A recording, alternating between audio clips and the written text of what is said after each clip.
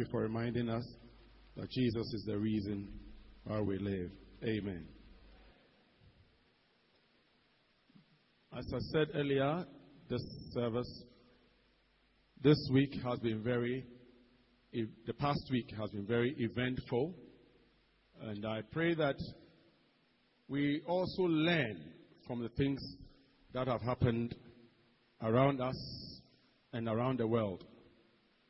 The scripture says in the book of Isaiah, I think chapter 6, the beginning, it says, in the year that King Uzziah died, saw the Lord. You know, in the Bible, time, seasons, events are very significant.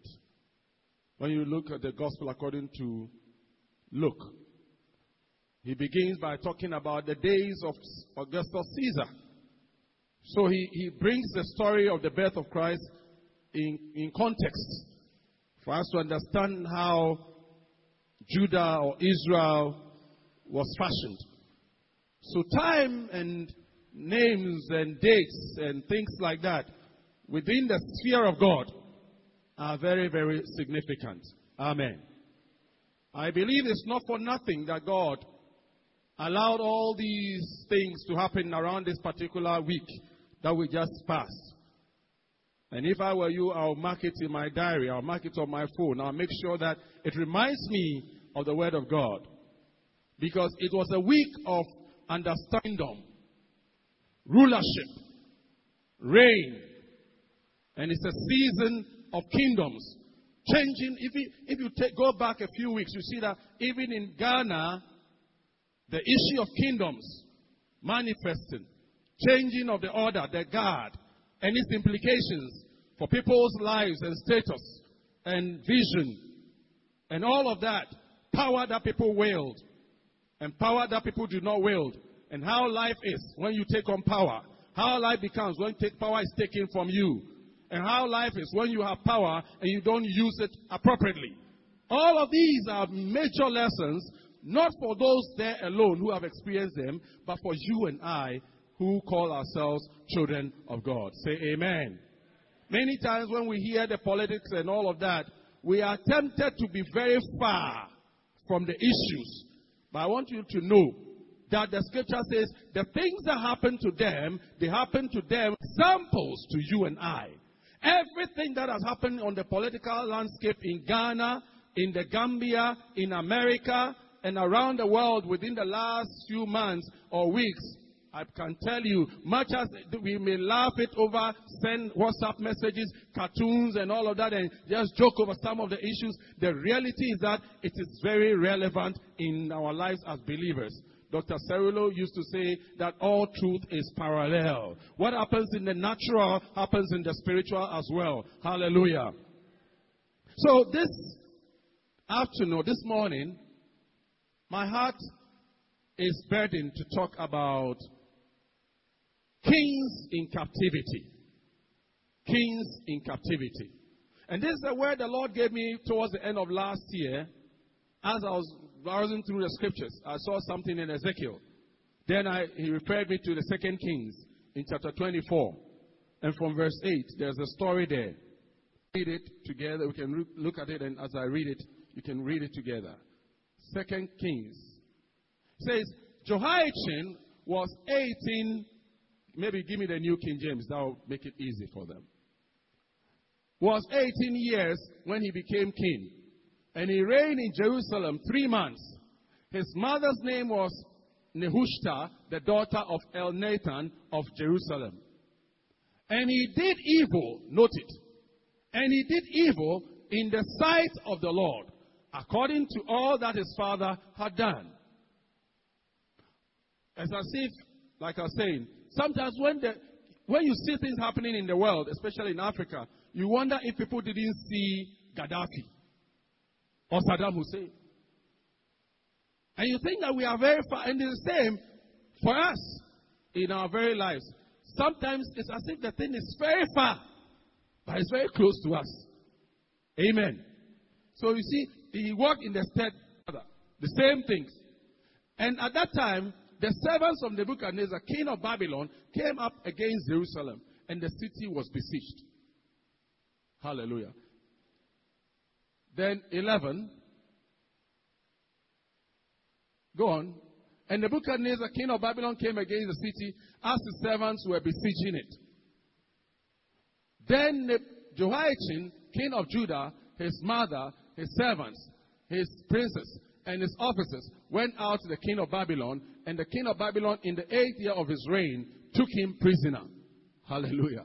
And he carried out from there all the treasures of the house of the Lord, and the treasures of the king's house. And he cut in pieces all the articles of gold which Solomon, king of Israel, had made in the temple of the Lord, as the Lord has said. Verse 14.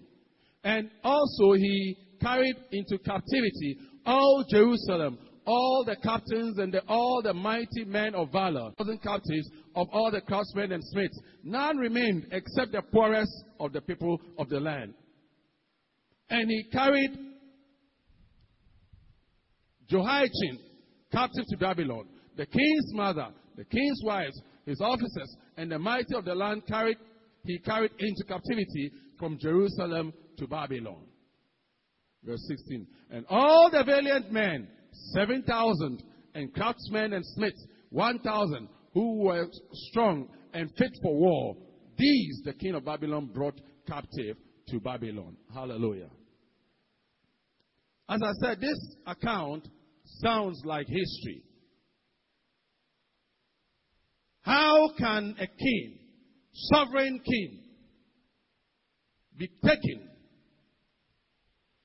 together with his subjects, not to be relocated in another land to rule, but to be slaves of another king?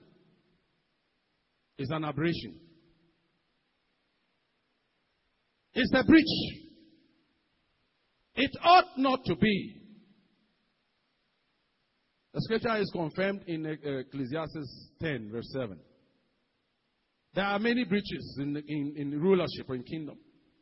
In Ecclesiastes 10:7, the scripture talks about the fact that it's puzzling to see princes walking and servants riding. This is one of the puzzles, to see a king not ruling as he should be. Imagine Queen Elizabeth taken captive by Putin and being ruled over in Russia. I don't want to talk about Ghana. I'm charged. Imagine that. Imagine Donald Trump being taken to North Korea and being ruled by the young boy. It's an abnormality. It shouldn't happen. But beloved, it seems to be happening only in the kingdom of God, among the children of God.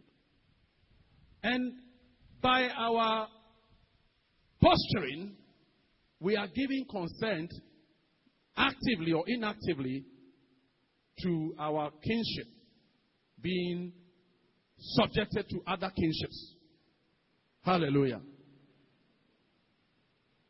He said, before the king Nebuchadnezzar took over, he besieged the place. Many of us, when we see the besieging, we don't know that actually it's almost the conclusion. The fact that you are having sleepless nights, tormented by demons, tormented by wild, strange dreams, and you are helpless, is an indication that you are probably under besiege by Nebuchadnezzar. The fact that you have a phone which you have become so addicted to, you will understand when I come further to it. Or you have a pattern which is competing against your faith.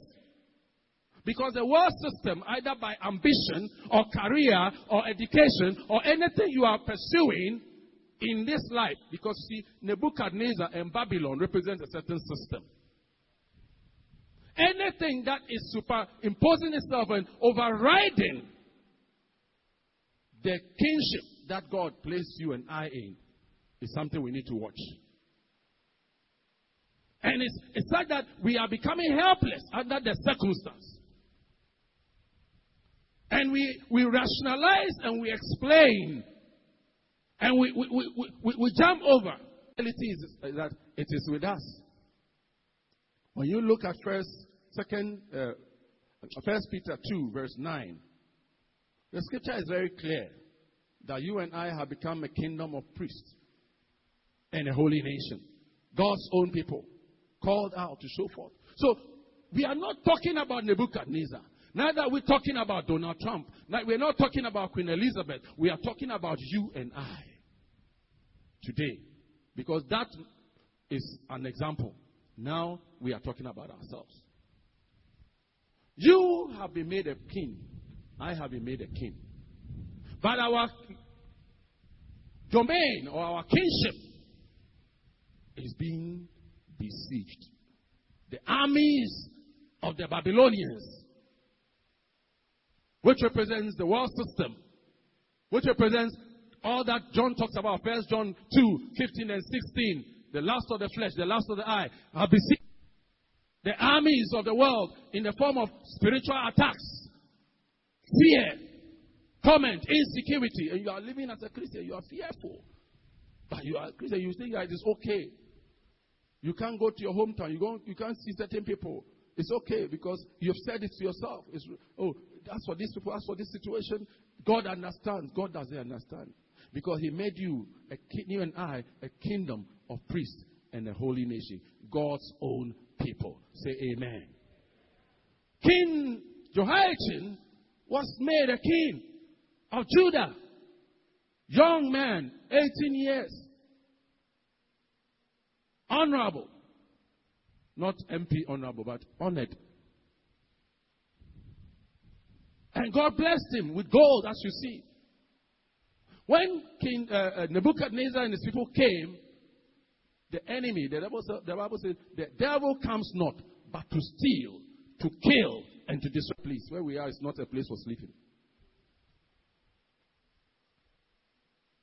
The devil comes not, but to steal, to kill, and to destroy.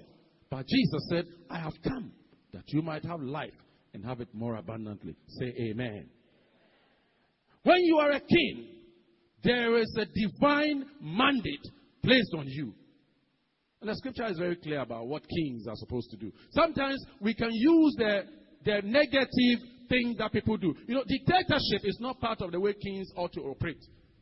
So many times when you look at what Samuel was telling the Israelites in 1 Samuel 8, he was telling them that when you have a king, he will draft your children, your daughters, he will marry many more, and he will do. So many of the world's kings, they imitate that. He was using it to warn the people of Israel that when you want a king, he may deviate. And when he deviates, that's not the way God wants you to live. I want you to enjoy my liberty and my presence. I want you to enjoy my authority, my peace, which passes all understanding. I want you to enjoy my life, my wisdom. I want you to enjoy my power, my glory. That is what Samuel was telling the people of Israel. He wasn't telling them that every king must marry many wives and draft many people by force, whether they like it or not, into their military. No.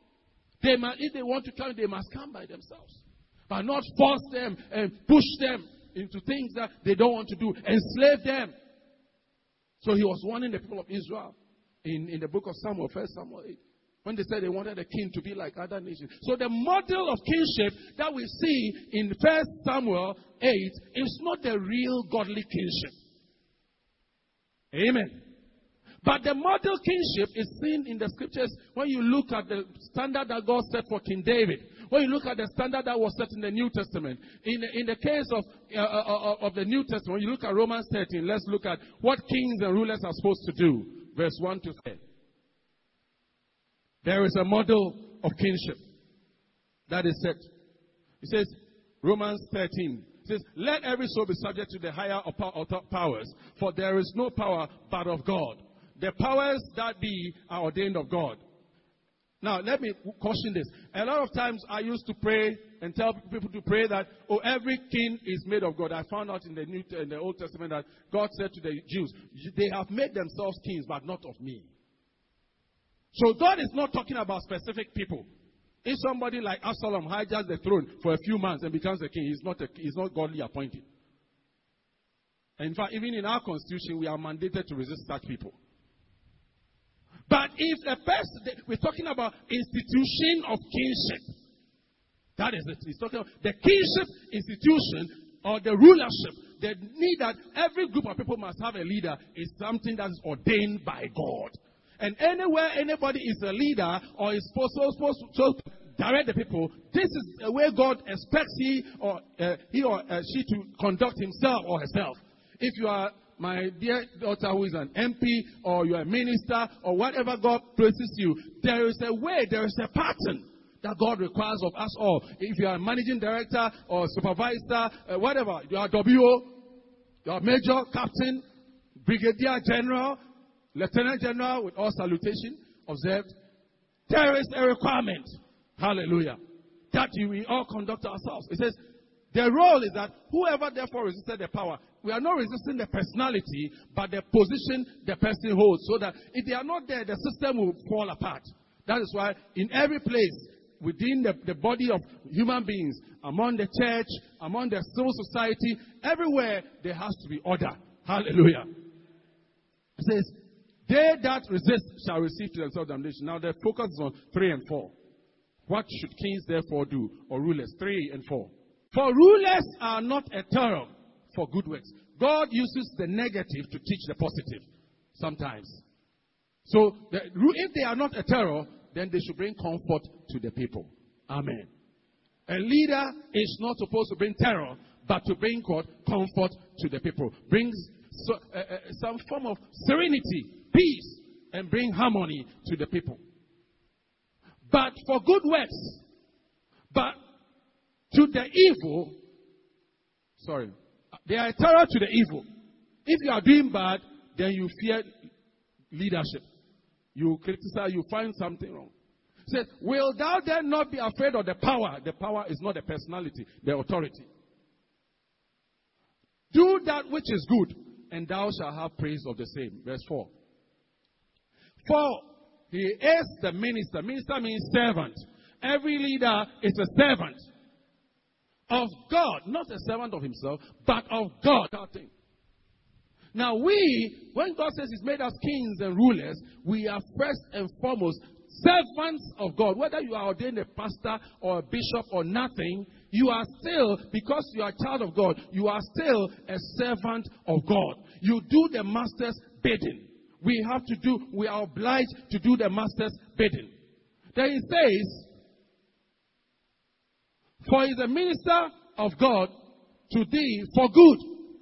But if thou wilt do that which is evil, be afraid, for he beareth not the sword in vain. That means that the leader has the capacity to enforce law and order.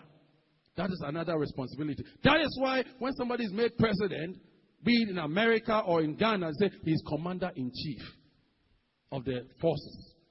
Because he has the power to make people fall in line. And that is one of the anxieties that many of the critics of Donald Trump had. They were not sure that if he's made commander-in-chief, with all the powers at the Pentagon, and all that we need is for somebody to provoke him. Even if it's Gambia, he will smash the whole country of Gambia within minutes. And people were afraid of that. There's anxiety in the world today as I speak. People are afraid that the way he is, his temperament and his style. But I pray that as we pray, that will not happen. Amen. So leaders are supposed to be using a certain power. They are entrusted with a certain power. The same for you and I as believers. Hallelujah. Now, as believers, from the scripture we have just read and other scriptures, we can sum up the role of kings in about 4 or 5 areas. Number 1, we said he is God's representative. He is God's light. Jesus said, we are the city set on a hill. Matthew 13 talks about that. Matthew 5:13, 6-16, as we heard at the beginning of the year. We are supposed to lead in battle. A spineless leader who cannot lead in battle. If you are a man, if you are anything any role in leadership God places you, and even if you don't have people following you, because you are a child of God, you are a king, you ought to be willing to fight. That's why Paul says, fight the good fight of faith. We are running out for cover many times because many of us don't understand that even in your own right as a child of God, you are a king. And God requires of you that you are the commander-in-chief of your body system. Your body system is made up of your spirit, soul, and body. And you have authority to rule. Hallelujah. And there is disorder when the emotions run riot. When the body runs riot. And the order is reversed. And the man in the house is the commander-in-chief. Not to abuse, as we've seen, but to be a servant, to show the way. But when they need to resist the evil one, you need to resist. Say amen. The king is also supposed to make laws and enforce laws. Now, when you come into the spiritual realm, we have the law of the Spirit, according to Romans 8, verse 2. When we say the law of the Spirit, we say, because we are in Christ, we are born again. Our spirit man comes alive. And our flesh is subject to the Spirit. That's the law of the Spirit. It is not normal. It is an abnormality. It's an aberration. If the flesh rules over the Spirit in the life of the believer. So, that's another area of the laws that the king makes. The law of the Spirit. Hallelujah. We also have the law of life. Our laws are not based on Ghana Constitution or American Constitution. Our laws are kingdom laws. Amen. You know, the scripture talks about the fact that death and life are in the power of the tongue. There are things, the life that we have brings light. It's also a kingdom law. That when we wherever we go, we show forth the life of Christ. It's our law. It's our spiritual law. Manifesting Christ is our spiritual law. So it's an abnormality if a Christian is in an environment and people don't acknowledge that because you are there, certain language, certain behavior cannot be put up. You see, our life exudes Christ. That is the law of life that we show. Our life shows forth Christ. The Bible says we are the sweet flavor of His life. Where we go, we are like perfume to people. So if our perfume is not getting far, then we have a problem. If it can be another odor, which is not the right perfume. So things are dead. Our presence brings alive things that are dying or are dead. We represent the prophecy of Ezekiel 37. That's the law of life that the king has to bring. Hallelujah. We have also the law of love. Love covers a multitude of sins. It's the law, it's part of another major law. The law of love says that God loved us whilst we were yet sinners. That's the law of love. As He is, so are we. That's the law of love. The law of love teaches you and I that he that loveth he that is begotten of Him. So the translation there is that love me, love my dog. So you cannot love a husband and hate the wife. And say, as for me, the wife, she's doing something. That one, I can't flow with her. Is the husband doing something? This one. So, no. Or in the church, one family, you cannot say, this sister, that sister, because she speaks my language. We all come from Vanne. Forgive me. Vanne is in trouble today. Abatile is in trouble today. We all come from Vanne, so we speak our Vanne, Abatile language. So we flow. But that one is from Golokwita. So that one, they speak different dialect of the Abatile. So that one, I don't flow. No. That is the law of love. No partition, no division. That accepts people in spite of. And that makes room.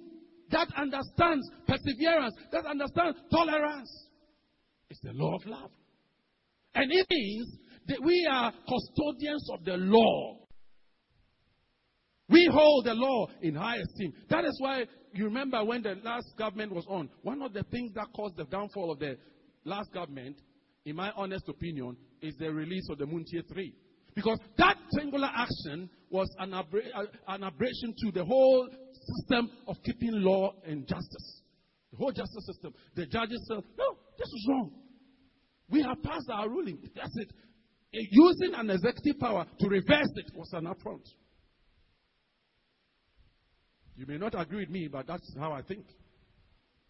In an honest, this is not politics. I'm looking at it as an intellectual, as a reasoning being.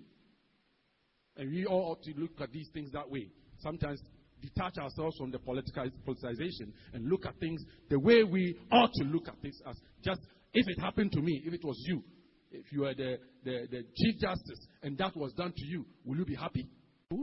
So that's what it means. So there are, as kings, God puts a certain mandate on you and I. We can't just be kings and just go, I know who I am, just have, no. There are standards. Kings don't just make, after the banquet of yesterday with Donald Trump, now he got to pull up the sleeves, as they say in America. Pull up the sleeves. For Monday, he's in the Oval Office. He's signing documents and passing things. Things are moving. He has to find a way to replace Obamacare. He has said it in the campaign. They have to show that. Do it. Let it happen. It's the same. So we cannot be kings who cannot say yes to this and no to that. Say amen. So kings are ministers of good. Kings are representatives. Kings lead in battle. Jesus said it. He said, how come in Luke 14, 31, 32, if you are a king and you don't prepare for battle, how come when you are prepared, you are not ready? In the middle of the battle, then you realize that, hey, you are not ready. You are running away. You are going to submit to another kingdom. Kings also are in charge. I'm talking about justice. Kings also are in charge of social justice. There's legal justice and social justice. Sometimes legal justice doesn't support social justice. Equity. Our job and one of our primary duties as kings is to lift those that are weak and poor. That's why in heaven, those that will be rewarded among others, the key people who will be rewarded most are those who perform social justice in Christ. If you are born again, you are a child of God, and you visit those that are oppressed, the poor. Jesus spoke about it in Matthew 25 when he was talking.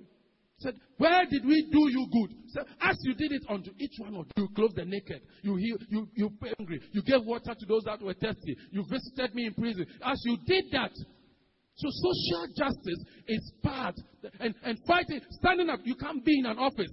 They are cheating your friends. And you, because you are a big man or big woman, you just keep quiet because you are enjoying your benefits. No.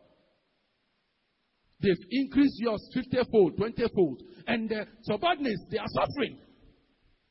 And you don't care. You say, oh, that one is there. They and their management. They and their management. No. That's not good godly kingship. Godly kingship is establishing social justice. Speaking for those that cannot speak. Even if it means you being labeled. Hallelujah. You do it respectfully. You do due process. But you need to speak wherever you find yourself as a king. Otherwise, we will not exercise our kingship rights. Kingship rights is not just walking around wearing. You heard what John the Baptist said. He said, those that want to be priests and others, they wear king's clothes in palaces. But as for him, it's a different game altogether. This type of kingship is like the John the Baptist type of one. It's not the type of kingship that you just sit in the palace and have feast and feast and feast. Even all those kings that were having feasts, there was a time that they were doing war. There were times that they were making laws and they were enforcing laws. Even King Solomon, who when he built the temple and his house, he had a feast in the temple. He had many days of feasting. After that, he had judgments. The people were coming to him. He met other, countries' leaders and resolved matters. Hallelujah. Now, within our current dispensation, beloved, We are not dealing with King Jehoiachin. Neither are we dealing with Babylon. You and I are under siege by the Babylonians. There are 3 spheres of our siege. Number 1 is the sphere of our external, our territory. They went around Jerusalem. They were around the Jewish land. We are dealing with direct attack, spiritual attack. If you want to know if you are under siege, I want to give you an indication. You don't sleep. When you sleep, you 10-10. Every day, you wake up, wild dreams. It's a sign that you are under attack. You can see things are happening. Before you got born again, you got yourself involved with something, and that thing is always chasing you. It means that the enemy has located you, and you are under siege. But it's not, you've not lost it. Amen. Because the scripture says also that we are not carnal, but are mighty through God to the pulling down of strongholds. Amen. These are satanic attacks that come sometimes through ancestral issues and all of that we may not understand, or by association, and we don't have time. But Abu first spoke about some of these things. Sometimes people are believers but are under siege by the system of the body system, spirit, soul, and body. See, when John says, 1 John 2 talks about the Father, the lust of the eye, the lust of the flesh, and the pride of life. You see that people are in cycles of that. It's a sign that one is under siege. Even though God has made you a king, you can see that the way the pride comes. And you say, you want to know how the pride comes? The way you speak to people, the way you do things. Pride comes, you see, nobody, most people, if you ask them, are you proud? You say no. Nobody will admit that, no. But when we deal with people, when we talk to people, they interpret it. Pride is a relational feeling. The way you can't eat with certain kinds of people. The way you can't talk after church. Look at the kind of people that surround you every time. It can tell you whether you are proud or humble. Since the year started, look at the people that have benefited from you. It can tell you. You see that the sociologists have A, B, C1, C2, D, and so on and so forth. They classify human beings accordingly. And depending on the job you do, the money you earn, where you live, blah, blah, blah, blah, they classify you. And the topmost, like the Indians have it in the caste system, depending on where you place your people, you can tell the people who flow with you, the people who you are comfortable with, is an indication of whether you are humble or you are proud. You can start chatting with somebody will just come there, the person can look, now we're so free. Even though he didn't say it, she didn't say it, the way they look at the person from top to bottom, and the way they address, and the way they are talking, eating, chaka, chaka, chaka, chaka, and disturbing the conversation. And he's not coming to see you, but you are angry. She didn't come to visit you or to say peace and many blessings. It's a pastor or somebody they came to see, but you are angry. Because there is pride in you. Because in your mind, you have programmed that, who is this person? Why should she come and talk to pastor? Who is she?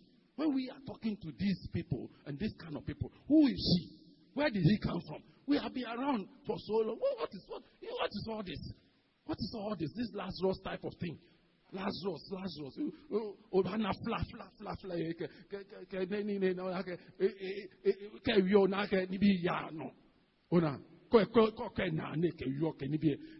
It's not well. To say the least. Excuse me.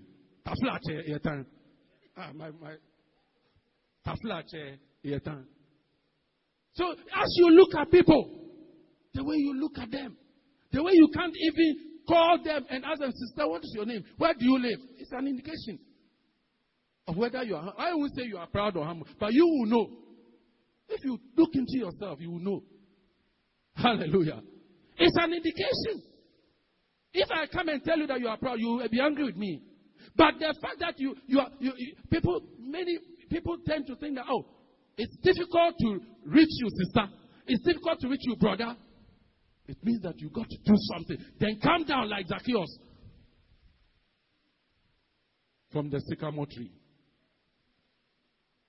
Are you with me? Nobody will tell us.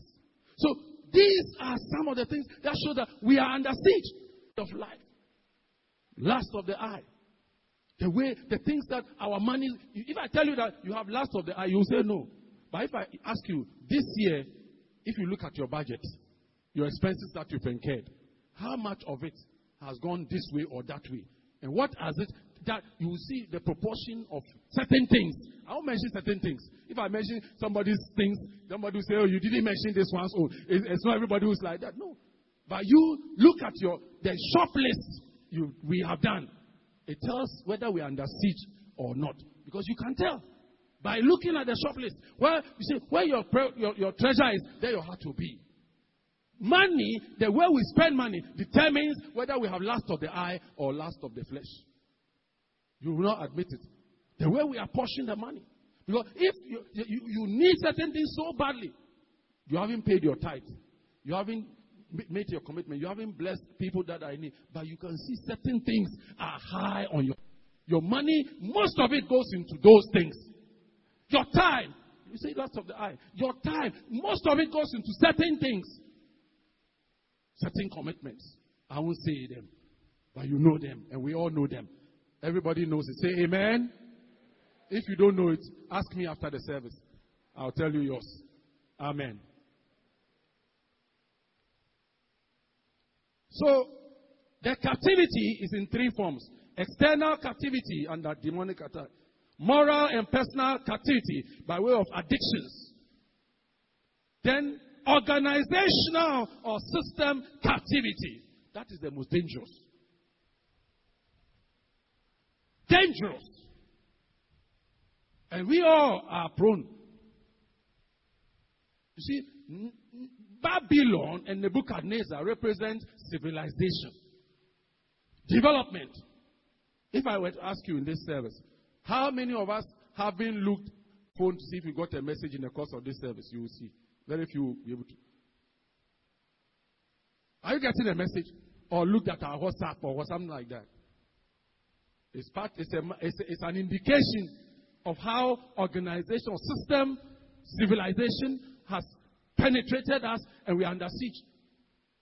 Because our heart is there. Even though you are in church and you are listening to a message, part of our heart is, if many of us, if we got a call just now, you see the way, if we saw the phone vibrating, you will see quickly.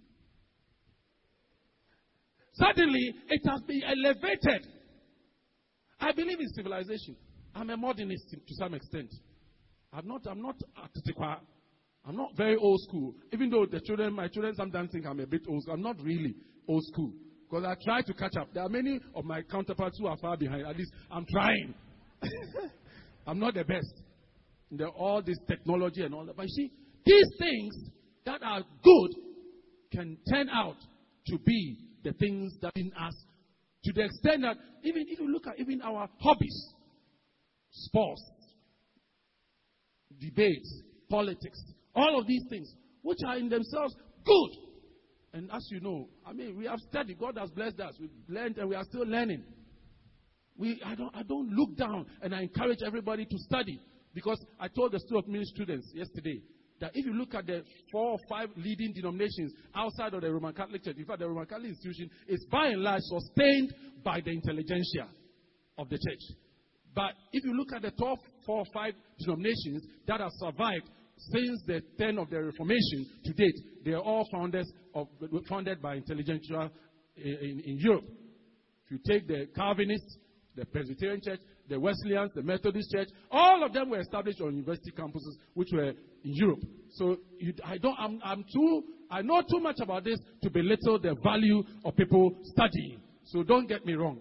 So when I'm talking about a lack of balance. I'm talking about a situation where we have become so possessed that anything with civilization is better than anything that is godly. That is dangerous.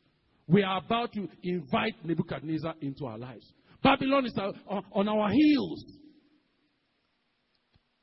And we don't, because we are preoccupied with our nice, the women singing, and the people are flattering us, and the musicians are done. We don't know. So as it was to be in the land, they were just making it, doing, everything was moving rosy, rosy, rosy. The late Dr. Lehman, I don't say this to dishonor him. You know, on 31st December 1981, we heard that they were at Army, what do you call, mess. They were having end of year jamboree. By the time he drove out, in 6 to 8 hours, he was no longer president. They said, oh, there's something. Oh, they said, boys are just misbehaving. Don't worry. It will be okay. It will be okay. It will be okay. And before you could say, by the time whatever they are taking at the mess clears from his face, the seat had been taken from him. This is reality in Ghana. And sometimes we also think, oh, it's far. It can never be me. It can never happen to me. Oh, I'm better. Kutu Achampong, of blessed memory, said, Tobuase, or Yonkwe, Efidera Beba, no Babo Maya, Uso Bintino. That was his signature tune for his school. I don't know how many of us were born then, but I remember that very well. I was in Radiant Tree. Efidera Beba, no Babo Maya, Uso Bintino. When the owner of the machine is coming, take your time. Tread slowly. When he comes, before he comes, you say, nobody can me. You are enjoying, you are just having fun. And that's how we are so comfortable, many of us. We are forgotten. Jesus said something. He said, when they say there is peace and safety, then sudden destruction. Jehoiachin was there. He was under siege by Nebuchadnezzar. He thought, oh, my father, it was because he was not very artful at shooting. I'll be a better shooter. He didn't know how to use AK-47. I know how to use AK-47. He didn't know how to use so all the gadgets. Oh, that time there were no missiles.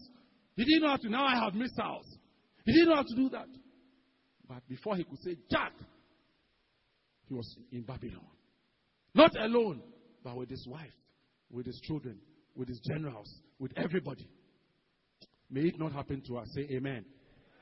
The Bible says, these things, career, money, business, marriage, which is good, relationships, which are all nice. But I tell you, it is the lazy, most of them are the lazy stuff that Babylon is seeking to use to cause us to stumble.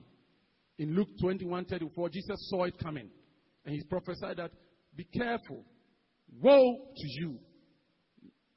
Be careful, lest the curse of this world catch you. And he gave us the antidote to this. He gave us the number one antidote. He said, watch therefore, vigilance, alertness, careful.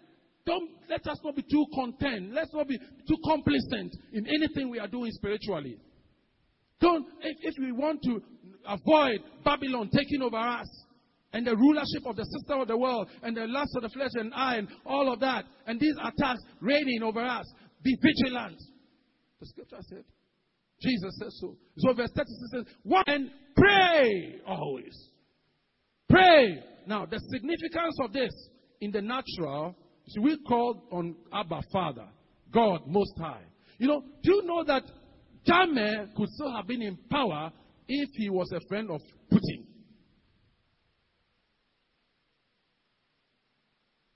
Even an earthly man like Putin. If he had made it socialist, communist republic of the Gambia, there is no way ECOWAS would have gone there. And ask me why. It's the same issue in Cuba. What evil has Cuba not done to its own under Fidel Castro? But America knows that if they strike Cuba, Russia will hit back. Russia will go and attack South Korea or some of these smaller countries that America used as a pet, or at West, Israel. And there will be a world war. So they are careful. Because Jammeh did not avail himself of a higher authority. In the spiritual realm, that are walking lonely, don't know how to call upon God, don't know how to respect spiritual hierarchy, you are losing out on something. Wives that are not submissive to husbands. People that are around that don't understand spiritual hierarchy. He was a tin God unto himself. He thought he could. Look, 22,500. Even our troops in Tatakwadi alone can clear him off the seat. He didn't realize that. He became a God unto himself. And today he is no more. He is a king in captivity in another man's land. Hallelujah. And the same for us. We have an operation. We have an opportunity to call upon the Lord. Jesus, the Lord said, call upon me in the day of trouble and I'll answer you. But we don't pray. We don't pray. We like to give money to prophets and to priests and people to do all this for us. And we're just relaxed. We're just complacent. As if we haven't had access. When we read the book of Hebrews, it says, let us therefore come. Hebrews 4:16. Let us therefore come boldly. But many of us, if you ask, on the average, during the week, as we sit here, after leaving church, that's it. After leaving church, that's it. Even midweek to come, or Friday to come, let's pray.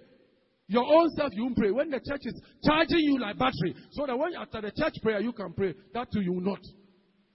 Because sometimes praying alone is difficult. But when you come and pray with others, you'll be charged. Then you can charge on your own. Even that is a problem. And when you think there is peace and safety, one day, sudden destruction will come. And that's why all these things, when the enemies come up against us like a flood, we don't sense the presence of God. We don't understand the rules of engagement. Hosea 4:6 says, my people perish because of lack of knowledge. Hosea says so. See, in Kings, 2 Kings 24, did not understand the rules of engagement. If he understood the rules of engagement, he had knowledge of what the Lord has said concerning David, concerning Solomon, and concerning the kingship of Judah. He would have handled himself differently. Today, you and I have an opportunity. We are not ignorant of the word of the Lord. We have opportunity. Some of us, when I pity you when you run away from Sunday school, you think you are doing somebody evil. You are doing yourself harm. Because, you see, the Sunday school is part of your understanding of the terms of your rulership. We have no constitution in the Supreme Court anywhere. Our constitution is the Bible. And you cannot be a king that does not understand the constitution of the land. They'll take you on. They will take you on. Your enemies will take you on. You'll be impeached. Because you don't know the way to operate as a king.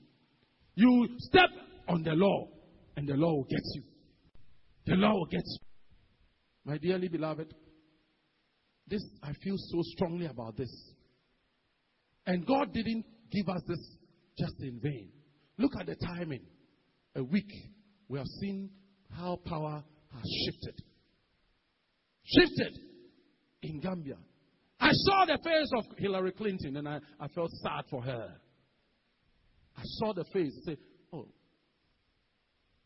looking very mournful. Very mournful. When power is so close and yet so far away. And you may say, it cannot be me. You don't know. You are almost Hillary Clinton. Today, you and I, God has given us an opportunity.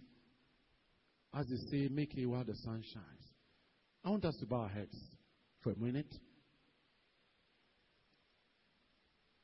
When he says that, watch there, you must ask the Lord, Holy Spirit, give me senses, sensitize me about spiritual things, about the times in which I live. Open my eyes to see the army of Babylon around my walls. And give me the grace and the fortitude and the boldness to confront them now. I don't have to wait for them to enter the walls of Jerusalem and to take me captive. No. Anything that has held you captive, any lifestyle, moral, any thought pattern, anything that the enemy is using, accusations, fear, torment, anything that the enemy has brought against you, like a wave, confront it in the name of Jesus. Confront it. Don't sit down and say, oh, that's how it is. That's how I am. God understands. No. God doesn't want you to be defeated by the enemy.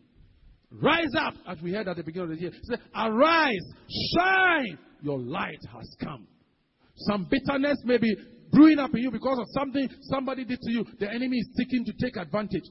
He has had the upper hand. Let them rule, law of love, rule. Let mercy, let forgiveness rule. In the name of Jesus.